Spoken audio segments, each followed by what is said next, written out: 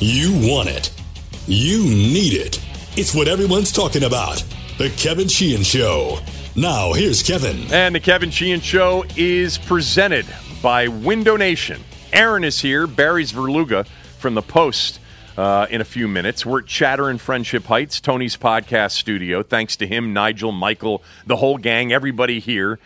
Come to Chatter. It's at Wisconsin and Jennifer Streets Northwest. Great food, lots of high-def screens to watch games on, and the best bartenders in town. I want to start the show with this tweet from Rob. Rob tweeted me yesterday after listening to the podcast with Tom. Tom's on Tuesdays and Thursdays with me. He wrote, "You and Tom missed the number one reason the home opener was attended by so few. Many of the fans, Kevin, have been with you all the way on Kirk Cousins. It's the minority of fans that have just been screaming louder. The handling of the Kirk Cousins situation was the final straw for many of us." He said, "Reasonable people can disagree about whether or not he was a franchise quarterback, but the handling of the situation by Bruce Allen and the organization was, as Tom would put it, devious." Thank you, Rob, for the tweet. And you can tweet me at Kevin Sheehan DC, or you can tweet the Sheehan Podcast, which is the show Twitter page. And Aaron, don't we have a Facebook page now? We do. We have Facebook and Instagram that we've put up in the past 24 hours. Look for the Kevin Sheehan Show on Facebook. And if you have any questions, if you have any comments, if you want any entries you want to have read out, you can put it there, as you said, Twitter, and we'll figure out what to do with Instagram. There we go. We're figuring it all out. We're taking advice from everybody that says you got to be in all these places and you got to promote from all these places. And already, and I mentioned this yesterday on the show, we're so thankful for the response that we've gotten so far. Tell people about it, please. And for those people that say, I don't listen to a podcast or I don't know how to do a podcast, just tell them to go to the KevinSheehanShow.com. All right, and they can listen to it right there. All right, on Rob's tweet, I actually disagree with the tweet. I don't think that the Kirk Cousins handling or Kirk Cousins situation really was anywhere near the number one reason FedEx Field wasn't filled on Sunday for the home opener. For me, what Rob tweeted, that's just added to the reasons of how lacking in foresight the Redskins have been when it comes to most things involved in their football operation. In the NFL, when it comes to the quarterback position in particular, you've got to have the ability to evaluate and move quickly, or you're going to be in a position of overpaying or missing out.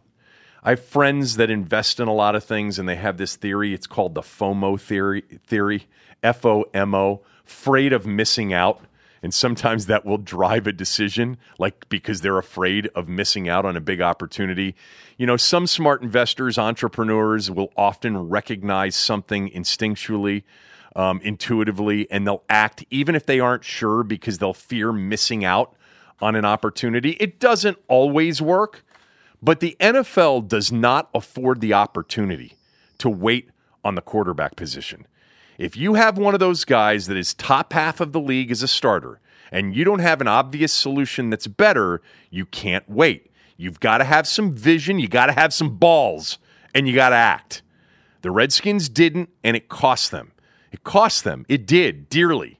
It cost them 2 years of a franchise tag to the tune of $44 million, when if they had done a deal at the end of 2015, they could have paid $44 and guaranteed over 4 or 5 years. And it cost them when they chose to lose him for nothing rather than getting value back for him and trading him after the 2016 season, the 2017 offseason. That was the move then. Somebody, me, among others, advocated that they do that once I recognized and they knew that they were never going to sign him to a long-term deal. And then it cost them their best young defensive back in Kendall Fuller and a third-round pick and a new expensive contract extension to replace him with an older player who's good, but not better than what you had. That's my opinion anyway. So to the extent that it was another glaring example of a bad football operation decision, yeah, It was. We've hammered that, home for multiple years in a row. But the truth about the Cousins situation, really, and this is why I disagree with Rob, who tweeted me and said it was the handling of the Cousins situation that was at the top of the list of why the crowd was so meek and so feeble and so sparse on Sunday. The truth is the Cousins situation got so toxic at the end that most people just wanted it to end. They did. He wasn't Brady, he wasn't Breeze, he wasn't Rodgers, so enough of the drama. Let's just end this thing and move on. So Sunday's empty seat situation was really a result of the things I've talked about this week, and that is it was, by the way, not something that just happened. It's been building. It's too much losing, too much dysfunction, too much embarrassment over the years associated with, and by the way, contributing to the losing, a stadium that nobody likes and isn't very convenient. And there may have been some last week that were scared away by the dire forecasts of Hurricane Florence and what it was going to be on Sunday around here. It didn't pan out. I'm not really sure about this. I've heard this, and this may have contributed to Sunday. But the Redskins' effort to keep tickets away from the aftermarket brokers and sell directly to Redskins fans or people interested in buying Redskins tickets may have limited the number of truly inexpensive tickets that have been available in recent years. But anyway, those are the reasons. Those are the reasons more than anything else that you didn't have a big crowd there. And with Barry's Verluga in a bit, I am going to talk about whether or not this is, a trend or an aberration, or this is sort of reflective of something much bigger, and that being that the Redskins are no longer the number one team in town. We'll do that with Barry in a little bit. I wanted to talk about the Monday Night Football booth. I mentioned that yesterday and said I would get into it in more detail today. Monday Night Football ratings are down. NFL ratings, by the way, for the first 2 weeks are actually up. NBC's Sunday Night Football's up 10%, or the Sunday night game this year, Giants-Cowboys, was up 10% versus a year ago. The ratings for CBS and Fox are slightly up after 2 weeks, but Monday Night Football's ratings are down. Now, they've had some dog games. They had Jets, Lions, Rams, Raiders to open up the season, and then they had Bears, Seahawks on Monday night. But it's more than that, people. It's more than that. Now, let me back up. The games matter more than the booth. I get it. I have always felt that way as a fan. It's not Cosell, Meredith, and Gifford in the 70s. All right, we don't have that anymore. People aren't tuning in for the broadcast booth. The broadcast booth, however, can be disruptive and can be a bit of a turnoff if the game isn't a really good game. But you've had three, ho-hum matchups. I mean, Jets-Lions, come on, Sam Darnold's debut, nobody was into that. Nobody was into the Lions. The Rams-Raiders was a late game on the East Coast in Week 1. And then you had Bears-Seahawks on Monday night. And Seattle's been a bit of a draw in recent years, and Chicago looks like a better team. That's not a big draw. It's not, and I don't think Seattle's a draw this year. I think Khalil Mack was literally the only draw in that game. Yeah, I agree with that. But the numbers are down, and the numbers are down because of the games, yes. But how about that booth? What in God's name was ESPN thinking? Joe Tessitore, Jason Witten, Booger McFarland, and Lisa Salters. Now, I will start with the positive. McFarland is actually pretty good. And I would make a bet right now that before the end of this first season, that Witten ends up being supplanted by McFarland in the booth, or they just bring McFarland into the booth to be a part of it, because he's a much better personality than Jason Witten, and he appears to be much better at analyzing what he's watching than Jason Witten. I don't know what they thought Jason Witten would be. Remember with Romo, we heard there was a lot of testing, by multiple networks of Romo, and it was like instant reaction of, oh man, he's going to be a star. He's going to be really, really good at this. So putting him on the number one team, there was some R&D that went into it. There was some testing that went into it. I don't know if they tested Witten or not, but if they did test Witten and they thought he was good enough to be an analyst on Monday Night Football, all right, ESPN's number one product, play-by-play product, well, it was a bad evaluation. He's shy. He's soft-spoken. He doesn't talk a lot. And then when he does, it's not very instructive, entertaining, provocative, or any of the things that you'd like your game analyst to be. Now, maybe he's just getting used to it, and maybe he will develop into something really good. But he should have been developing on ESPN's College Football Friday Night Game, or as the fifth analyst on CBS or Fox's Sunday coverage. That's where Witten should have been. Just because he was a former Cowboy didn't mean he was going to be great. Just because he was a former Cowboy didn't mean he was going to draw eyeballs to the television. It's a terrible booth. Terrible booth. But let me get to the biggest problem I have with the booth. I'm just not a Joe Tessitore fan. I've never been a Joe Tessitore fan. I'm sure he's a fine guy. He's an overly energetic huckster. He's always come off as that. He has been way too energetic, way too over the top in moments that don't call for it. And he's always sort of selling. There's a really good story in Simmons wrote, or it was on The Ringer, about Tessitore. Apparently this is who he is in real life. He's always selling. Oh, the prosciutto is the best you've ever had. You got to taste it. Oh, the vino here. He's constantly that guy. You can't have that guy on Monday Night Football. All right? Joe Tessitore, a few years ago, was calling Friday night games in Boise. You know, he is now the lead play-by-play announcer on Monday Night Football. They tried him in Reese Davis's spot on the College Football Final Show, the one that Reese Davis did with Lou Holtz and with Mark May. If you recall, he was the replacement for Reese Davis when Reese took over College Game Day because Fowler decided to move on from College Game Day. And Fowler and Reese Davis and Scott, to me, are the three best that ESPN has. You know, and I think they would, and Tony and Mike, of course. You know, Tony and Mike being the PTI show, but in terms of the ESPN guys, you know, that you see doing games, it's Fowler and Davis as hosts and play-by-play guys. They're the best.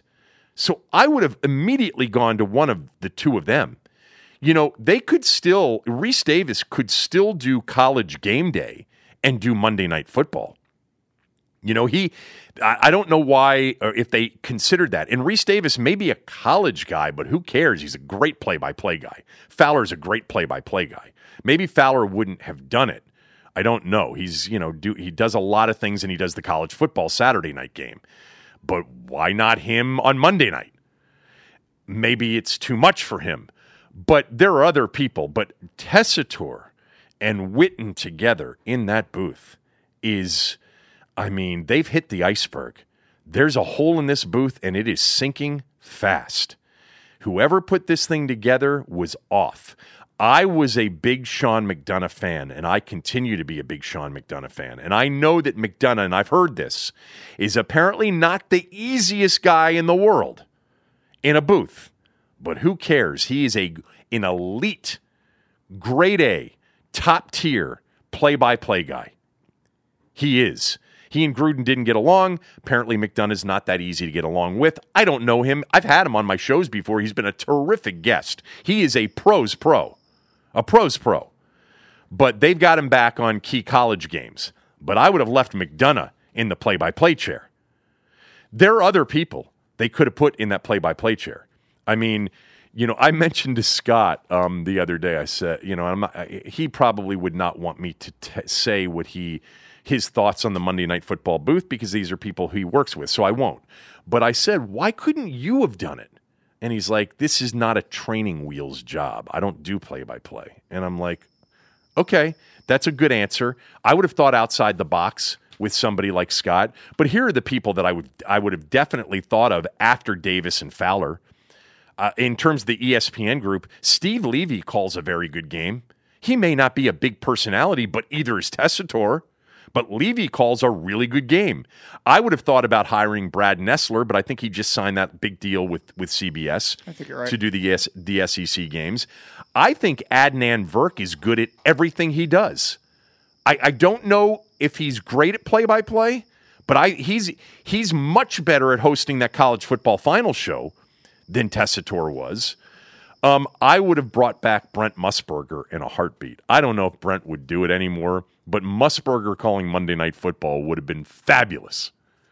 But it is a train wreck of a Monday Night Football booth. And by the way, there are other analysts that would have been better choices on the ESPN payroll. I would have actually thought about Galloway or Herbstreit. I don't care about whether or not they have college football sort of, labels. You just need a good analyst. These guys watch the NFL. And clearly I would have paid Peyton Manning, millions to do it. But he apparently is not interested in doing this. I did find something out yesterday that I did not know, and I'm just going to mention this as an aside, but and it's not that I would recommend this particular person, but I was here after recording the show yesterday, and a bunch of guys were here for lunch. Buck was here, Steve Buckhanson, Ernie Bauer, and a lot of people were here, Al Koken.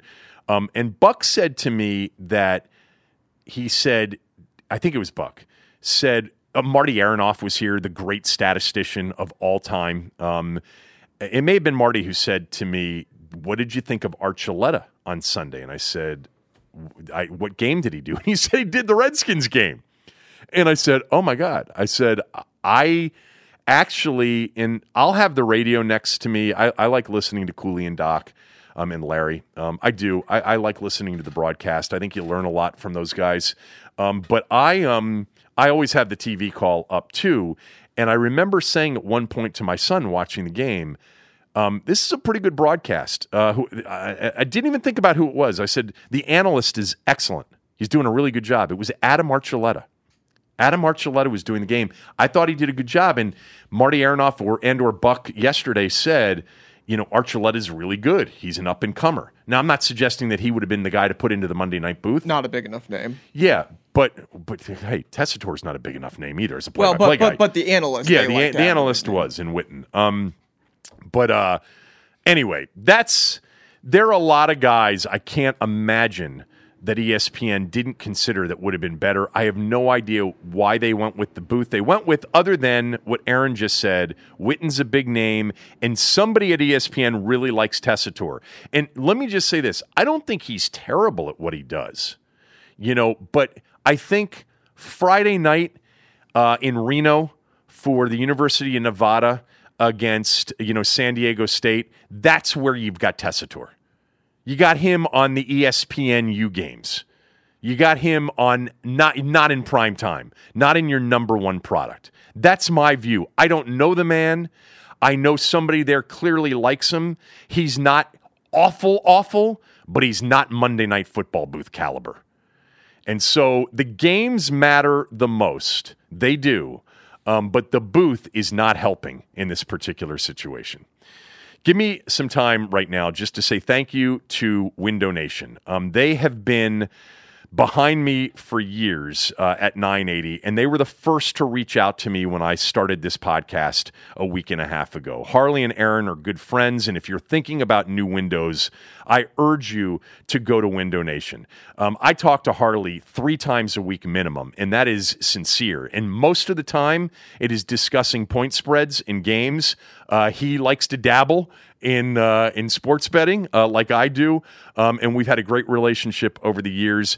I want you to go to Window Nation if you've been thinking about new windows or a new roof. Window Nation's back to school sale right now is in full effect. You get one free window, one free window for every window you buy, wood or vinyl styles. If you buy 4, you get 4 free. You buy 8, you get 8 free. There's no limit.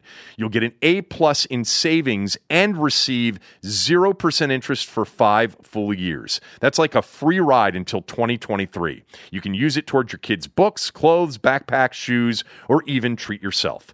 Call Window Nation now if you've been thinking about windows. 866-90-NATION. That's 866-90-NATION. Or you can go to windownation.com and tell them that Kevin Sheehan sent you. Let's welcome in Barry's Verluga from the Washington Post. And Barry wrote a column yesterday and tweeted it out. And the first line of his tweet was, "There's no pretense about the Redskins anymore.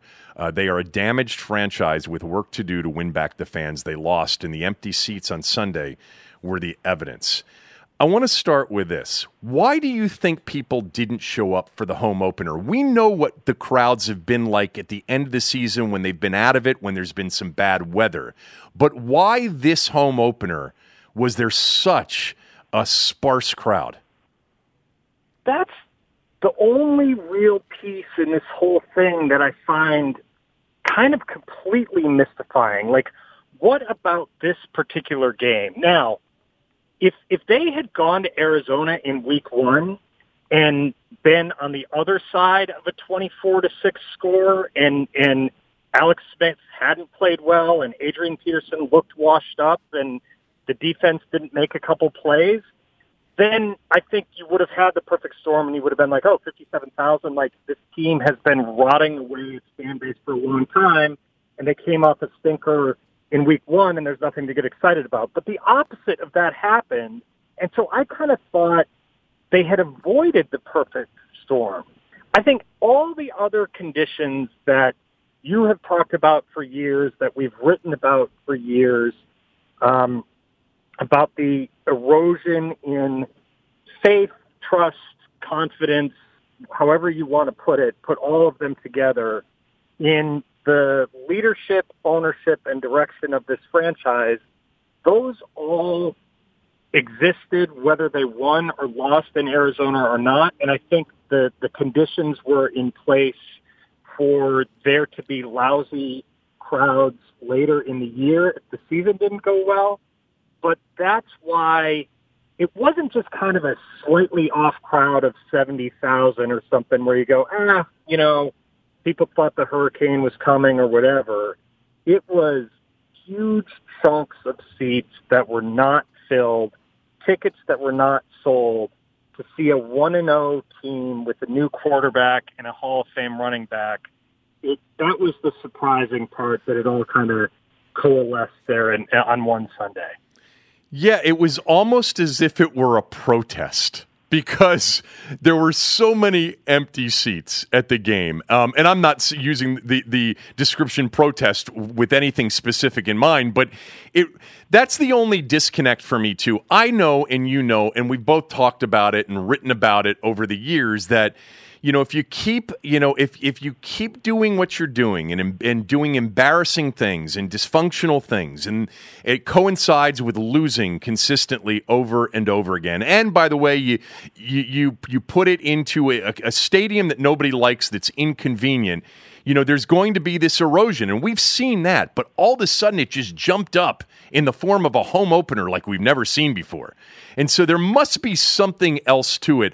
I actually think that the whole selling tickets directly via Redskins.com and keeping them away for the most part from the aftermarket brokers may have had something to do with that. I don't know that for fact, but it was an odd circumstance. Let me move to my second question, which is this.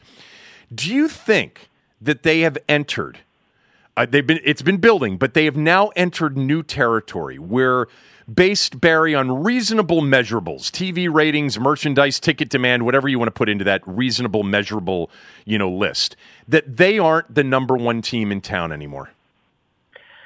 That is a tough thing for me to go out on a limb and say, just because as much as I believe that CTE and long-term health will have an impact on football at some point down the road, and as much as I have heard from readers who say, hey, you're forgetting one thing, I don't go because of the anthem protests, and as much as the NFL is maybe slightly dinged or diminished from, the kind of behemoth that it has been for the the past quarter of a century, the Redskins had such a huge, huge lead in this town in terms of just buzz and interest and day-to-day discourse. Like you've done this long enough, Kevin, and been here forever.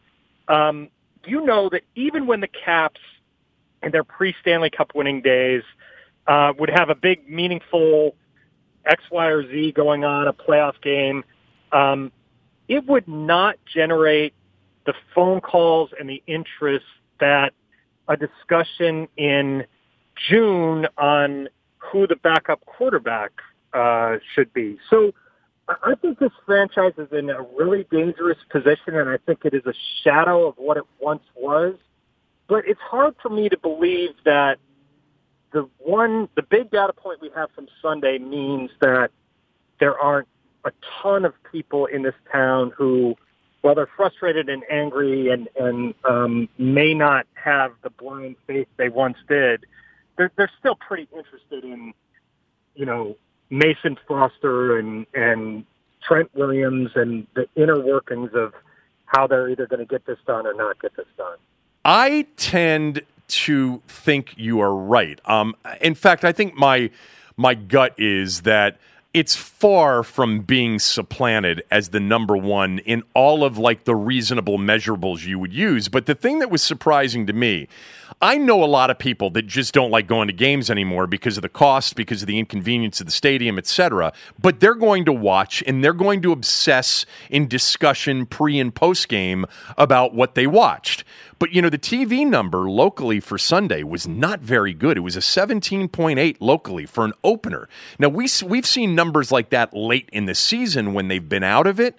But that was one of those things that made me take a step back, Barry, and say, it's one thing if they're not in FedEx Field. It's another with a meaningful game. It's week 2, and to your point, they look good in week 1. If the same number of people, and basically, I think we're talking about a 40% decrease in television number from what would have been normal for an opener.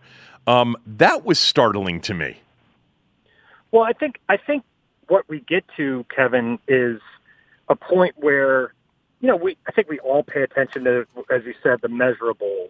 Now, these data points, attendance, local TV ratings, to the extent that we can get merchandise sales and that kind of thing, they're going to start to add up to something that's a little more meaningful if they keep going in this direction. I think that the club has certainly had a wake-up call. And, one thing we haven't addressed is the fundamental changes that they have made. They admitted that there is no longer a waiting list for season tickets. They now, while they won't say that the 50-year sellout streak was fictitious at the end, they are acknowledging that that's not the case.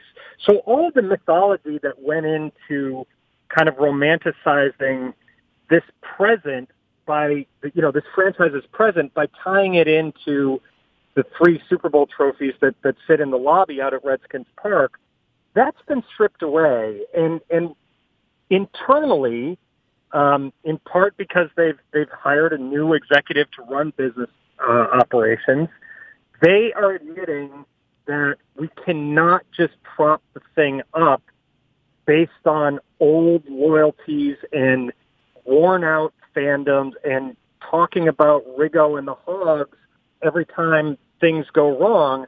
There has to be honest assessment of where the franchise is, not just on the field week to week, but in the minds and hearts of their fans week to week. And so that's some of that kind of goes into why this is all jarring, because you see that number of fans and all those empty seats, and you say, whoa. But I think the franchise has kind of been preparing for this moment internally, and while it might be hard to take or difficult for Dan Snyder to admit that he has a damaged product, there are people there working there every day who understand that and know they have a big repair job on their hands. Yes, but apparently Bruce Allen doesn't, because he went on TOP, essentially guaranteeing a sellout and talking about how pumped up the fans were for the game. And, I say that with smirking, but at the same time, Barry, this is the thing where I agree with you. I've talked to Brian several times. I know what they're trying to do. I think it's the right strategy to come clean with your customers and to not, not engage in this one-sided, arrogant relationship where you've essentially tried to make FedEx Field Augusta National over the years in terms of perception. I think it's the right strategy, but everybody's got to be on the same page. I mean, it's those kinds of appearances and those kinds of comments that make people roll their eyes. Well, that's on Bruce. That's just flat out on Bruce. And if he, wants to live in the fantasy world that, his father is part of creating, then that's fine. The reality is Brian LaFemina was brought in from the league to correct a lot of things about a franchise that should be a pillar in the league, and it instead has been a shell of itself. And Bruce Allen has been stripped of some of the duties that he used to have because they brought in another executive. So, Bruce is the one who said they were winning off the field, right? I don't think his message has resonated with fans at all. And I think we're going to get to a point where you start wondering about what his role in the organization or future with the organization is. No one lasts around there forever. Bruce Allen goes back to the last year of Jim Zorn, and has been there through the Shanahan and RG3 and Scott McLuhan debacles. I'm not sure if I were a fan, there's much I would trust that Bruce Allen had to say. Do you think that the league pushed the hiring of Brian LaFemina? Do you think the league said this has been a storied franchise with a great history, and it has eroded here, and its fan base is eroding to a certain extent? We got to push somebody in there that knows how to turn this thing around. Do you think that hire of Brian LaFemina as the team's chief operating officer, essentially, I think that's his title, do you think that was pushed by the league? So his title, I think it's Chief Business it's Chief Business Officer, but whatever, it's the same. It's the same CBOCO, thing. Yeah, exactly. I do not. I will be clear. I do not know. I will be also clear that is exactly what I suspect. That I suspect the league said Washington has been trending in the wrong direction for a very long time. It had been a franchise that we relied on to deliver consistently with our top performers in the league, both in everything, all the measurables, ratings, loyalty, attendance, merchandise sales, sponsorships, all that stuff. And it no longer does, and it's not even close. We have someone in-house here who has dealt with sponsorship, marketing, fan surveys for all 32 teams for 8 years, and we think it's more important for him to go help fix this one franchise than it is to have his fingers into 32 different franchises at the same time. I don't know it, Ken, but man, does that logically line up to me. Why would you leave a top job within the league office when you went to Rutgers and you grew up in New York to go to Washington unless the league said, hey, man, we really need you there and we'll make it worth your while? All right, I want to switch subjects. I agree with you on that, too. I just think that makes sense, and I also think sometimes there's like a disconnect in Ashburn with reality, with what's reality, and the league perhaps saw it. But whatever, I don't know that for fact either. A couple of things. First of all, it's a long way away. But, the congressional members certainly didn't want the Tiger tournament, but now they've got a PGA and then a Ryder Cup. I was curious as to your reaction to that, and And that's big news for a town that has a lot of golfers and a golf population that's significant, but doesn't have a tour event. So my initial reaction was, man, this will be wildly successful. I mean, it's a worthy venue. It really is a better fit for major championships and Ryder Cups than it is for a yearly tour stop because, quite frankly, it's just too hard. I mean, the guys, I've heard this a million times that, these guys get ground into the ground at majors and at a select few tour stops over the course of the year, and they want their regular weeks to be there to make birdies. So as great a course as Congressional is, it was never a great fit as just a regular tour stop, even when Tiger was headlining the thing. I will say that it's great for Washington golf to have a major on the calendar, even if it's, whatever it is, 13 years out, and a Ryder Cup, which I just think will be a bonanza here, as long as that event continues to trend the way it's trended for 20, 25 years. You and I will both be putting in our false teeth and grabbing our canes. I've thought about that. Cover the thing.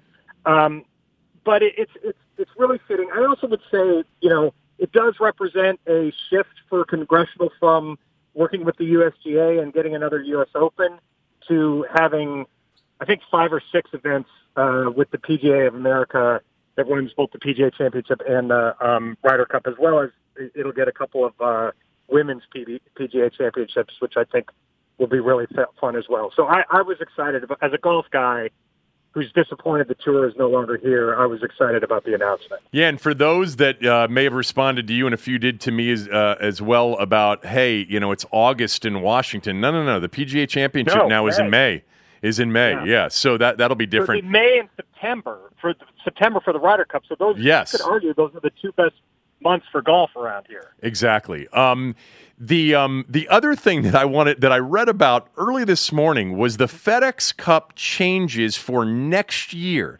For those that don't get it, basically the FedEx Cup it concludes this weekend in Georgia, and the winner of the FedEx Cup won't necessarily be the winner of this tournament. It's sort of an aggregate number of FedEx points. Well, next year, Barry, explain what they're going to do and tell me whether or not you think it'll work.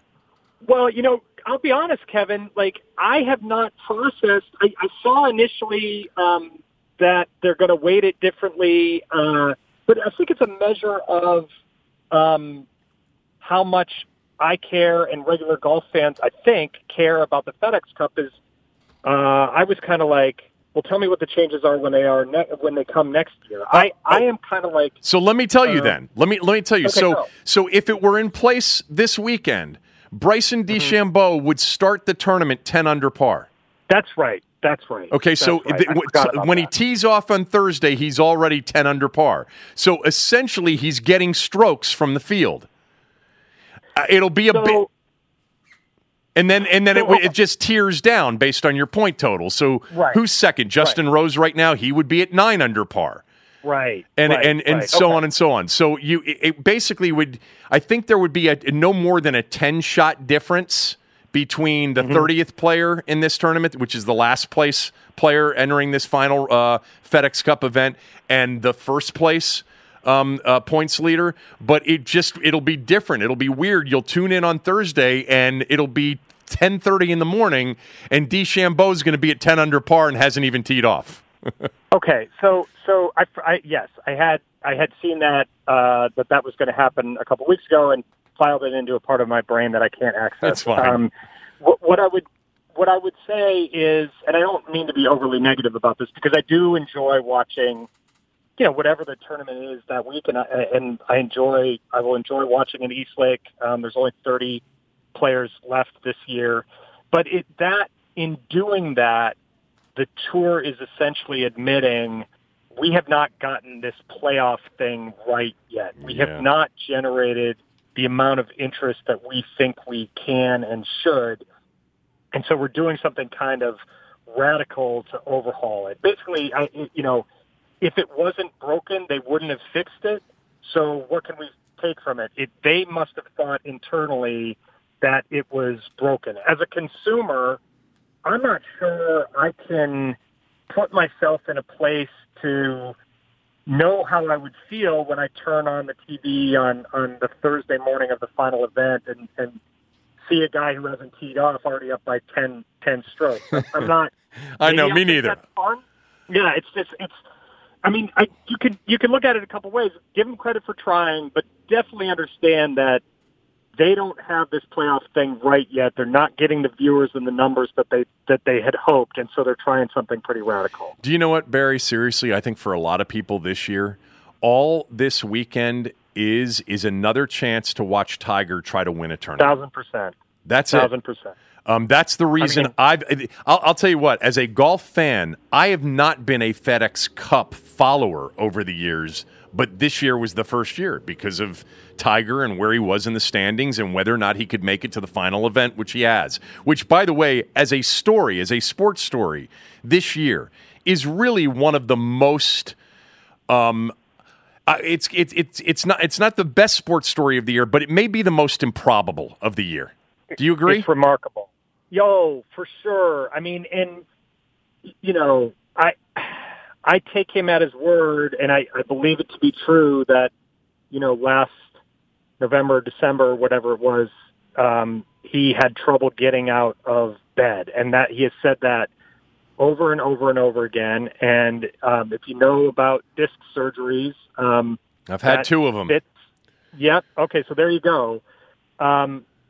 To get to the point where he could swing a club to compete in a tournament, and I know people will say, well, I mean, walking 4 rounds of a tournament, how physically demanding that is that? Well, it's not nothing when you couldn't get out of bed in the previous months. And then, I mean, I'll just take, I walked with him at Avenel when he did have his tournament here on the Friday, and it was very clear that day. I think he shot 65 or 66.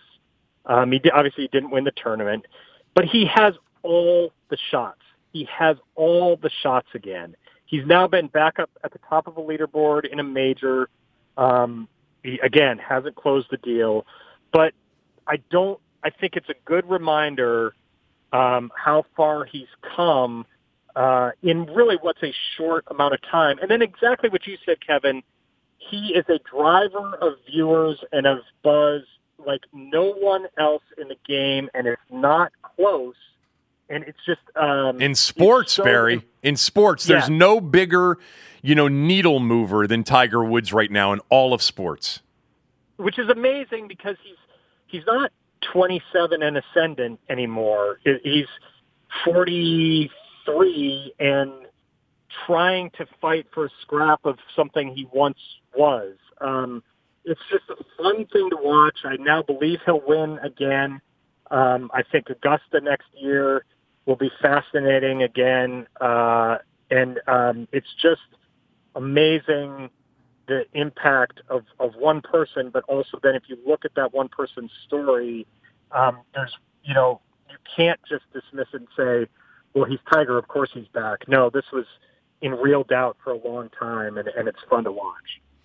Barry, thanks. I always appreciate it, and I always love having conversations with you about a lot of different things. Thanks so much. Thanks, Kevin. Yeah, no, mutual. I appreciate it. Thanks a lot. The Kevin Sheehan Show podcast is presented by Window Nation. Tell people about it. Also on iTunes, if you're listening to this on iTunes or any other platform that you might be using, subscribe. It's better for us. It's free to subscribe. Rate it, too, if you have time. That's a good thing for us. It helps us get ranked on the iTunes list for sports podcasts, which always helps. And we were pretty high on that list, actually, in the first week. And I'm not exactly sure how that works, Aaron. But subscribe, listen, and if you know people who tell you they don't know anything about podcasts, just tell them to go to thekevinsheehanshow.com, and they can listen to it there. Let's get to NFL buy or sell. Are you buying or are you selling? NFL buy or sell. Usually in the past when we did these segments, we would buy things that were sort of thought to be priced low or undervalued, and then you'd sell things at their height. But really, early in the season, just going to buy things that I think are good and are going to be good throughout, and sell something that may be bad right now or maybe on the verge of being bad, but I'm not going to tie it to like a price.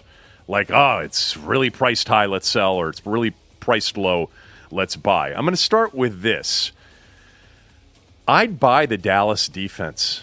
I think the Dallas defense is good. If you think about it, in the first 2 weeks, they've allowed 16 and 13 points to the Panthers and the Giants. The longest run from scrimmage so far, Cam Newton on a scramble ran for 29 yards. They held Saquon Barkley to 28 yards rushing. The team, the entire Giant team, to 35 yards rushing. They've got 9 sacks already, which was tops in the league, I think, until the Bears got to their 10th or 11th, I think, in Monday night against Seattle. But they had 6 sacks of Eli Manning on Sunday night by 6 different pass rushers. You know, you've obviously got DeMarcus Lawrence there. Taco Charlton's a beast. Rod Marinelli's blitzing a little bit more, taking more chances. But this defense is good. Dallas's defense is good. The Giant defense is pretty good also. Now, I think both of these teams are going to struggle at times offensively. I mean, Dak Prescott, I think it's becoming clear you cannot put a game on his back and ask him to throw the football and have it turn out well. But if they run the football and they use him in a lot of read option, RPO stuff, play action stuff, traditional play action stuff, with that defense, I know it looked ugly in week 1 at Carolina because they couldn't score. They really struggled to score. But they're a good defensive team. I would buy Dallas's defense right now, and I think it will hold up, barring injuries. I think it will hold up as one of the better defenses in the league throughout the season. And I mentioned the Giants' defense, too. I would buy that defense also. I think both of those teams right now are going to be a work in progress offensively. And Dallas, I think, is more limited offensively than the Giants are. But I really like the Dallas defense. I am also buying at this point Patrick Mahomes. Now, he's on pace right now, I think, to throw 80 touchdowns. Yeah. Which would shatter Peyton Manning's single-season mark of 55. That's not going to happen, but really, if you do the math here, Peyton's streak, because of his start of 10 touchdown passes in the first 2 weeks, we're going to be watching this here early to see if he continues on pace to break that record. He's not going to throw 80.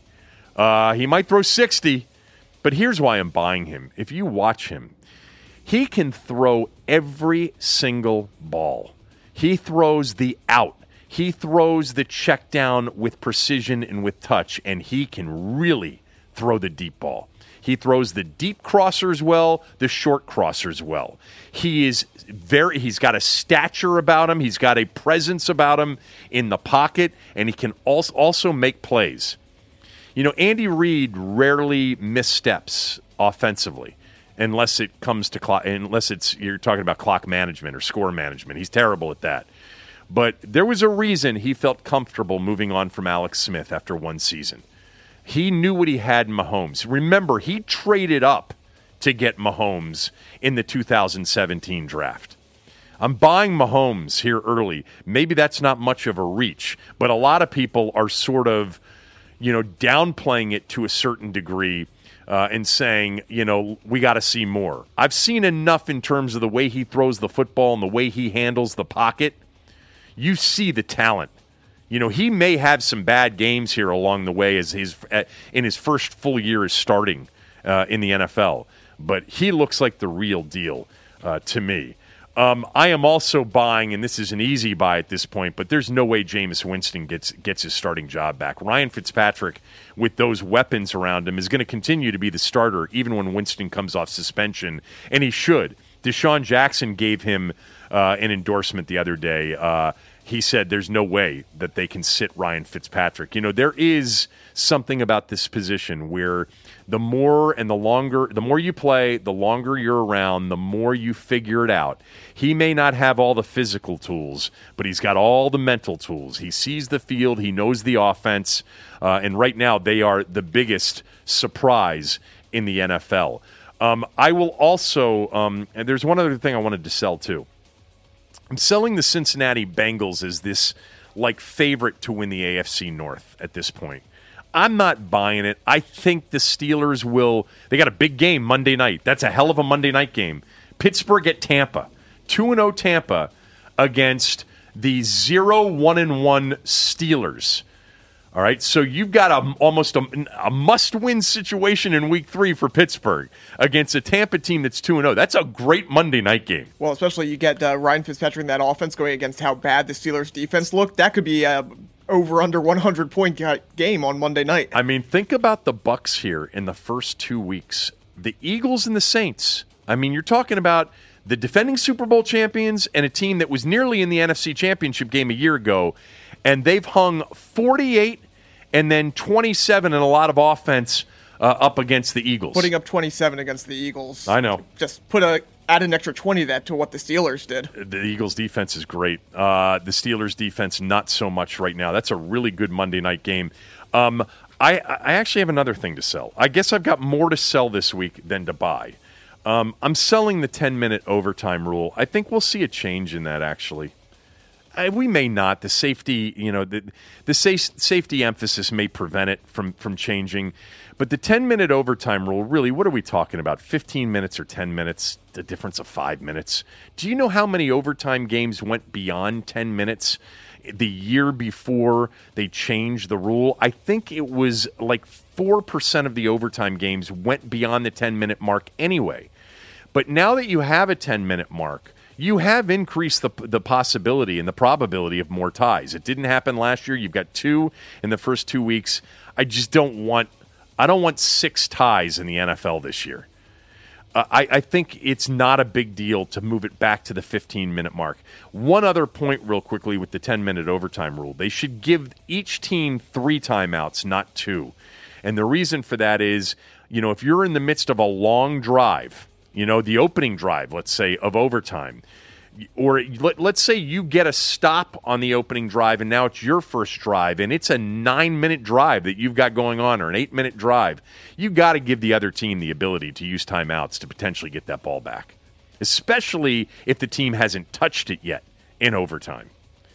With plenty of time left. Look, there are plenty of 6 and 7-minute drives, that end up in a missed field goal. You got to give the other team more than 2 or 3 minutes to move the ball back downfield to get into field goal range at that point to win the game. All right, I want to move to another topic here, and that is sports betting in D.C. So the story came out yesterday. D.C. Council member Jack Evans proposed a bill that would let residents and visitors place wagers on sports in D.C.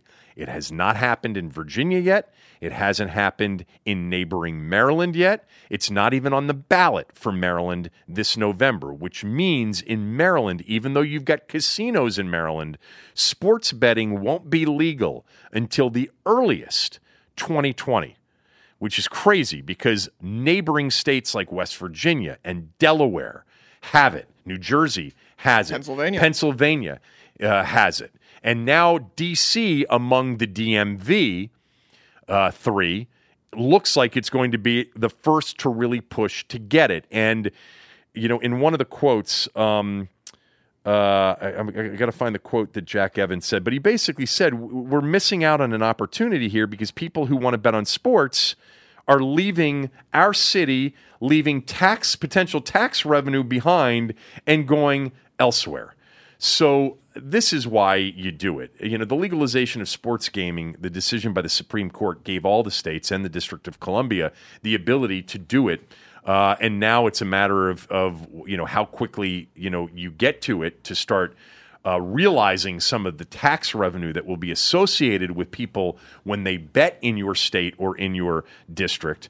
And many of the states have moved quickly, and others have been very slow to move. And D.C., Maryland, and Virginia have been slow to move, but it looks like D.C. is going to change that.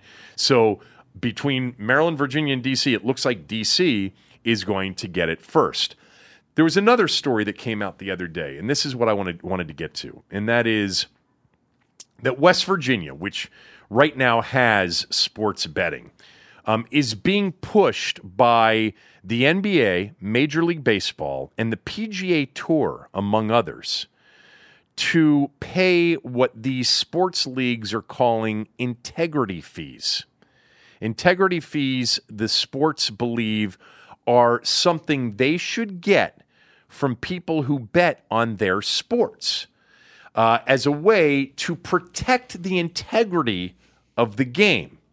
Now, West Virginia says they're not doing it. In fact, there's a quote from one of the West Virginia Lottery Commission people, or the Sports Gaming Commission people, that says we can handle the integrity of the betting in our states. We're not about to push a fee out to the leagues who are going to benefit from the increased interest already in their games to protect these games. We manage the betting. We'll manage the integrity of it. Most states have not given in on this integrity fee, and it'd be. Let me just say that professional and college sports fought the legalization of sports betting for years, even though it was benefiting them significantly. And now they want a piece of the action. Now that it's legal, they actually want a piece of the action. There's some hypocrisy there. You know, their quest for these integrity fees is hypocritical to a certain degree. But here's what you should know. You should know that these sports leagues never asked the state of Nevada for an integrity fee. Sports betting's been legal in Nevada for multiple decades now, and the leagues never asked Nevada for an integrity fee. In fact, there was recognition among college and professional sports that Nevada and the Sports Gaming Authority in Nevada actually was a real good protector of the integrity of their games, college and pro games. Even though we have had scandals along the way, Boston College, Tulane, Arizona State, professional scandals at times, Tim Donaghy's allegations about NBA games being fixed. For the most part, whenever there's been irregular betting in Nevada, there's been a shutdown and there's been an investigation on behalf of not only the gaming authority, the sports book, to make sure that they weren't being had, but to make sure that the integrity of these games was there and was upheld. The leagues have benefited from Nevada being involved in somewhat managing the integrity of the games through legal sports betting in Las Vegas and throughout the state of Nevada. But now that it's legal, these sports see this as, hey, we got to get a piece of the action. But here's the problem with them getting a piece of the action. A, they don't deserve it. They don't. B, whatever they would get if they got it, and I don't think they will, would be passed on to you, the consumer, you, the bettor, in the form of higher VIGs, higher percentages of lost bets. You know, most sports books, you walk in, you lose a $100 bet, you lose $110. Okay, it's called the vigorish. It's 10%. It's the interest on a loss. That's how a sports book makes its money primarily. If they get $100 bet on the Eagles and $100 bet on the Buccaneers last Sunday, the person that bet on the Eagles and lost pays $110, and then the book pays out the $100 to the winner, and they keep the $10 as a fee. Well, if they start paying an integrity fee to the NBA, to the NFL, to Major League Baseball, to PGA, etc., now instead of paying $10 on a loss, you're going to pay $12 on a loss or $15 on a loss. It would get passed on to the consumer. You don't want that. The books don't want that, and the leagues don't deserve it. The leagues will benefit enough from the increased interest in their sports. More people will start betting on sports. By the way, if you take a step back, already these leagues have benefited in meaningful ways, in so many ways. Fantasy, but gambling for years have been a big driver of the interest in the NFL, in the NBA, in college football. They'll benefit from that. That's their fee. Their fee is it's legal. More people are going to bet on it. More people are going to watch it. More people are going to be interested in it. That's their fee. They don't deserve anything else. One quick betting note. A New Jersey sports bettor bet $110 the other day, bet $100 to lose $110 it was actually, I'm sorry, it was a $100 bet on a long shot play in-game wagering. Okay, let me explain.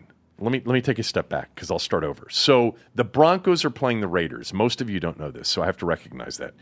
You can actually bet in-game, like during the game that you're watching, in the middle of the third quarter, you can actually place a wager on who's going to win the game. The odds have changed from the beginning of the game based on who's winning, who's losing, and what's happening in the game, but you can actually place a wager in the middle of a game on who's going to win the game. And in the middle of the Oakland-Denver game on Sunday, with Oakland leading the game 19-17, one of the sports books at a casino in New Jersey mistakenly put up 750 to 1 odds on Denver winning the game. It was a mistake. The odds at 19-17 would be more like even money, somewhere around even money. Plus 175, something like exactly. I mean, Denver might be a slight underdog, but they're not going to be a 7.5. Excuse me. We don't have cough buttons in the podcast world, do we? I don't think we do. Yeah, there's one right under that. Oh, I missed it. There it is. They would have never been a 7.5 to 1 underdog. Okay, so basically, by the gentleman placed a bet, saw the mistaken line, placed a bet, and he had the opportunity, if Denver won the game, to win $82,000 based on the bet that he placed. Okay, he won the bet because Denver won the game. He went to collect, and the sports book, the bookmaker, said, we can't pay that out. It was the wrong odds line that you bet. Sorry for the mistake. And he is threatening to sue. These things have happened in the past in Nevada, and typically they are sort of arbitrated by the gaming enforcement division of the state, and usually rule in favor of the actual sports book. You can't, if they put up like this Sunday, let's just say if just for a brief moment you saw that Green Bay was a 30-point favorite, not a 3-point favorite, and it was clearly just a mistake. It was a 0 added to the 3 because they're a 3-point favorite, and you jumped on it and you put $100,000 on the Redskins plus 30. They would not pay that bet out to you. So that happened in New Jersey this weekend, and these are the things that you're going to start reading about more and more as more novices begin to bet and see things and try to and more people get involved in trying to take advantage of the system, of potential technology flaws in the distribution of point spreads or odds on games. It is interesting, though, that happened at a physical casino. Normally when you hear about it, it's because of something online. That was a physical bet place. So that's, again, just kind of growing pains there. I hope everybody understood that because it's basically in-game bet, the wrong odds posted on Denver. Somebody tried to take advantage of it. They won $82,000, except it was the wrong number that was posted, so he's not going to actually win that bet. There you go. I could have said it that way from the beginning. Well, we'll see if they not. New Jersey could rule it differently than Vegas does. Bryce Harper last night walked 5 times. Yeah, he did. In 5 at-bats, and not one of them was an intentional walk. The Nats are 6.5 games out with 10 to play. 6.5 out with 10 to play. Anyway, thanks to Aaron today. Thanks to Barry's Verluga, who joined the show today. Thanks to Chatter, as always, and to Window Nation, the presenting sponsor of the Kevin Sheehan Show podcast.